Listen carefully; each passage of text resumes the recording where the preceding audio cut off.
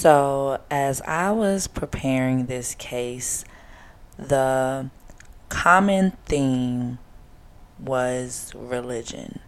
And not just based on the core characters of the case, but among the various players who had roles in the outcome, in what they wanted and what they received. So I posed a question to my followers, and I asked, is God a viable form of protection against the physical evils of this earth?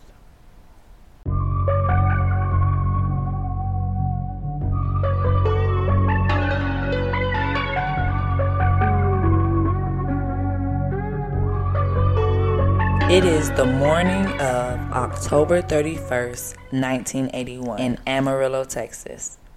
Sister Angie Martinez was concerned about the absence of one of the usual members of Mass. The missing member was Sister Tadia Benz, a 76-year-old Roman Catholic nun born in Switzerland, but it is not known when her family immigrated to the United States and eventually settled in Texas. So, anyways, when Sister Martinez went to Sister Benz's room at the St. Francis Coven, she noticed a small but out of ordinary detail. Sister Tadia's door to her room was closed, and that was weird.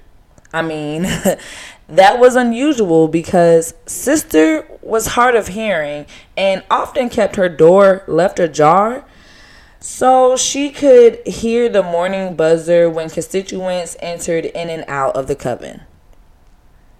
So, taking that small detail into account, Sister Martinez entered Sister Tadia's room and discovers Sister Tadia nude on the floor with her arms outstretched by her side. And I just want to know who posed Sister Tadia as the good Lord Jesus, because they going to hell, and they was already going to hell for killing a nun, but they going to hell just for the pose alone. But I digress.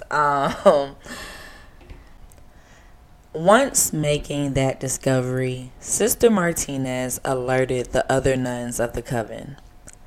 They all came to Sister Tadia Benz's room and wrapped her body in a sheet. No comment. And clean spots of blood they noticed around the body.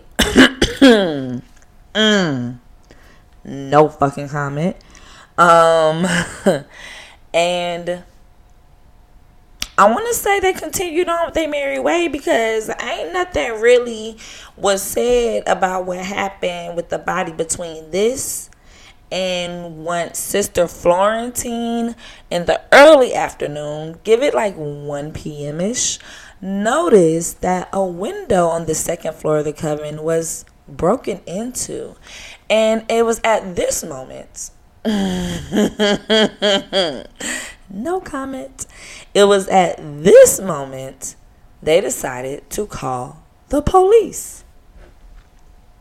Not when they discovered a dead body or nothing, because that ain't nothing major. But, you know, when we realize that somebody done broke into the coven, because we got shit to steal up in here,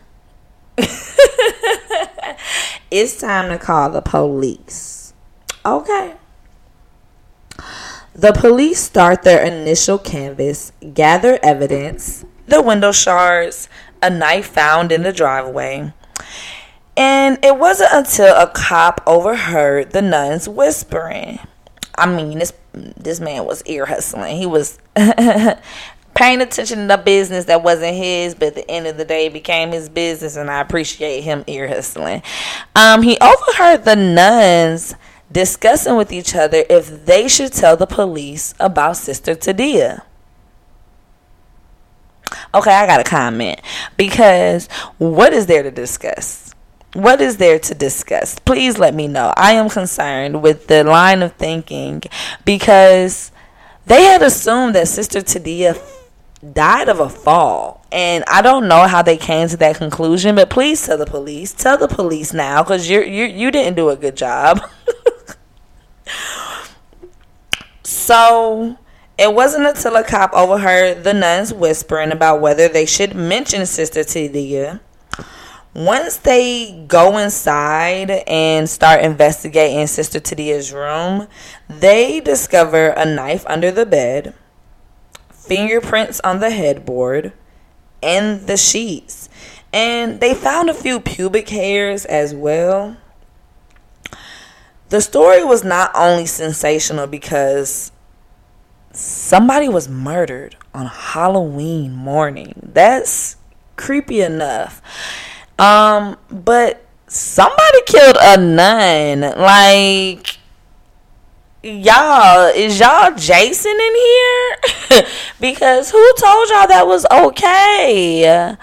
Sister Tadia did not die a painless death. Sister eventually died of manual strangulation, but that was not before she was raped and stabbed in her neck, chest, and back. So the investigation was following, the lead of the pubic hairs. They were dark, curly, tight coils, and they had narrowed the suspect pool down to a Cuban immigrant, dark hair, dark skin, and they started rounding them on up because it's Texas. They probably stealing them same horses they were using for our Haitian immigrants. Okay. They was rounding them up, and they were narrowing down the suspect pool, and they were drawing these conclusions because the case of Sister Tadia Benz were drawing similarities to a case that happened in the summer of the same year. A 77-year-old woman who lived alone by the name of Narnie Box Bryson. Miss Bryson was found in her home, murdered, strangled by the phone cord, but also raped and stabbed as well.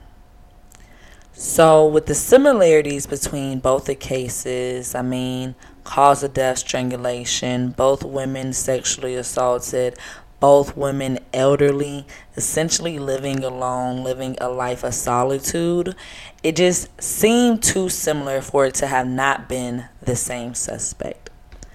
However, it wasn't until about 6 days into the investigation, the police officers received a call from a woman, a self-proclaimed psychic of the community named Bubbles. Yeah, you heard me correctly, guys. Bubbles. Okay? Bubbles called the police and said, listen up. I had me a dream. It was nothing like MLK's dream, but I had me a dream. And the dream consisted of a young man about yay high, slim, muscular build, big ass ears. I think his name is Mr. Clyde, something like that. I don't really know. But this is address, though. Bitch, a dream? A dream. Where the fuck was your antennas when we initially was doing our canvas about the motherfucking break-in? Where was you? Was you not home that day? Was the dream not ready at that moment? They pull up at the house, right? Why is the house directly across the street from the Coven? And when I say directly across the street, I mean a skip, hop, and a jump, honey. And the house is on a corner lot. And so from the street, you can see a doghouse with the name Mr. Clyde on it. So this bitch dream seemed kind of legit, right? And I'm surprised because of all the Powerpuff Girls, I ain't going with Bubbles. Give me Blossom, give me Buttercup, but I ain't listening to Bubbles, okay? So they go into the house, they collect some evidence. They see the knife block is the same make and mode of the knife they found in the driveway. But the knife in the driveway was not the murder weapon. And neither was the knife they found under the bed, but there were fingerprints on the knife under the bed as well. But there were two separate knives, so they only matched the one in the driveway to the block in the house, but they took it as evidence anyways. They questioned the young man that lives there. They questioned his family, went on about their day because they didn't have any direct evidence. It was on November 9th, 1981, about 10 days, less than 10 days, that Sergeant Yerger matched the prints on the knife and the headboard to a young man that lived in the home by the name of Johnny Frank Garrett. And I just want to go in retrospect real quick and think about the fact that they did not have the same technology we have now. So the matching of fingerprints was really by microscope and eye. And do we really train our police officers, much less the officers in Texas, to have that forensic background? I'm just saying, a food for thought. So they arrest Johnny Frank Garrett. They bring him in and he confesses, he admits to the crime. However, when it comes to signing the typed confession, he refuses and adamantly refuses. When his mother comes to visit him in jail, he even vehemently denies that he was even involved. He did admit to breaking in the coven a time or two to steal a radio, but it's not really known how true that was either. It does have to be noted that the police department in Amarillo already has some kind of bias toward Johnny Frank Garrett. He had often ran into the law a little bit, had a little bit of a juvie record for break-ins and stealing. So we can also take that into account. Psychic vision leading them to the suspect. Fingerprints being identified by the eye of an officer. The police department have a history with the suspect. We can take those into consideration into how once Johnny was tried, less than 10 months later, he was found guilty and convicted of capital murder.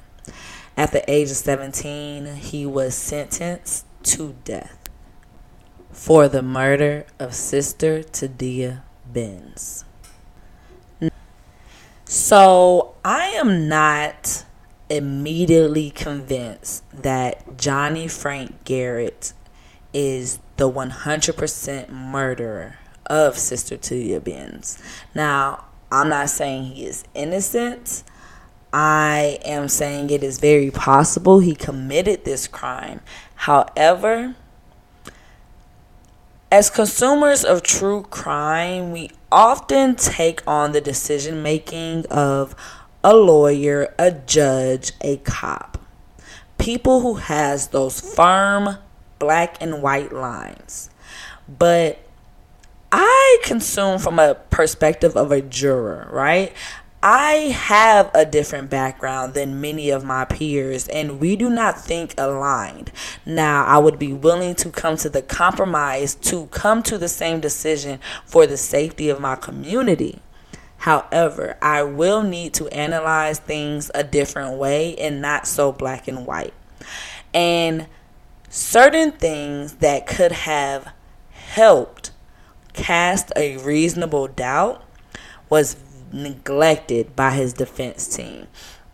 And this defense team came out of nowhere. They were not sought out by his family or himself. He basically stood up in court during arraignment and said, I will represent him. They went with it because they're poor. And he figured he could get some publicity off of a capital murder case because he has never, ever tried a murder case in his career. So why not try it now?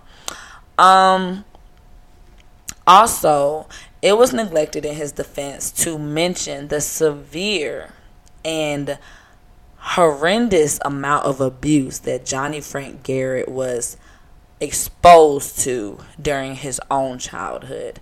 Now, I know sometimes we take a stance that what you have been through does not affect your decision making of what you do, but in this case it does, because his abuse caused a level of mental diminishment. He was actually not all the way there. That is why they went ahead and typed up the confession, because he could not write his confession. He was also admittedly under the influence of acid. And again, let's remind everybody that he is 17. During his childhood, his stepfather raped, abused him, put him on a stove where his body was exposed to second-degree burns. He pimped him out to be in homosexual pornographic films where he was humiliated and had to perform just some very degrading acts, all before the age of 13. And he was soon exposed to drugs, acid, marijuana, alcohol, sniff paint thinner, and he did not grow mentally. He was stunted at a certain age, and according to various therapists and psychiatrists that have studied this case, they believe he had a multiple personality disorder. They believe he may have suffered from schizophrenia of some sorts. It's not 100% sure, but this predisposed mental history and abuse history was never disclosed in court, so the jury never got to see that side. Also, during his appeals, it was brought up that the theory of the Cuban immigrant was never revisited again. It had kind of just vanished in thin air, and not because of levels of investigation not progressing, but because Bubbles called, gave this great hint, and they felt like at this point, we know this gentleman and we just want to get this case solved. He went through 3 appeals, the third being denied within hours of his execution. He was granted a reprieve by Governor Ann Richards on the request of Pope John Paul of the very Roman Catholic Church that Sister Benz had devoted her life to. So for the church to acts of the government to rescind their sentencing and just give him life in prison shows that they were giving a sense of compassion that the law was not trying to give. And it is after this case that they put in different statutes, as if you cannot have certain mental disorders and be sentenced to death, and you cannot be of certain age before you are sentenced to death. And if these have been able to be in retrospect, then both of these would have saved Johnny Frank Garrett's life. On February 11th, 1992, the government executed and killed Johnny Frank Garrett by lethal injection. His last meal was ice cream, which I can go for some cookie dough myself, you know. And though official records said Garrett did not have any final words, it has been infamously said that Johnny Frank Garrett said these final words before leaving this earth. "I'd like to thank my family for loving me and taking care of me. The rest of the world can kiss my ass." And mood. Big mood. Kiss my ass, because if you didn't nurture me on the way here, I don't care. After Johnny Frank Garrett was executed, it took the Amarillo police 13 years to eventually catch the infamous Cuban immigrant everyone was looking for. Leonicio Perez Riuda was arrested, charged, and convicted for the murder of Narnie Box Bryson. And it is said that he eventually admitted to murdering a nun on Halloween.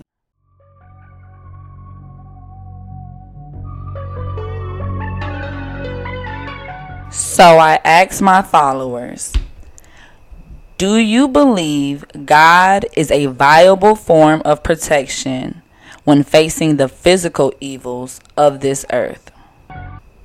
Do you simply pray to God for protection as the shield of protection, or do you pray to Him for the tools and know how to utilize your tools of protection? So a couple of the responses I received, Cascade Coop _ stopped praying a while ago and just started doing. Renice _ loves life. Sometimes you just gotta get physical. Bite Size BB, I pray for the tools. Metabolism Mentor, it actually might be a little bit of both, honestly. Experience tells me he gives the tools, though. Royal Lee _ certain situations I hand straight to him. Others I handle on my own because, and they made the emojis like, because they be having me fucked up. And I feel that. Lots of confection. I pray for his shield, but I also know how to use the tool in case God busy at the moment. Thank you guys for listening, and make sure you follow me on IG, Anchor.fm, Spotify, and Apple Podcasts at Cloudy Conclusions.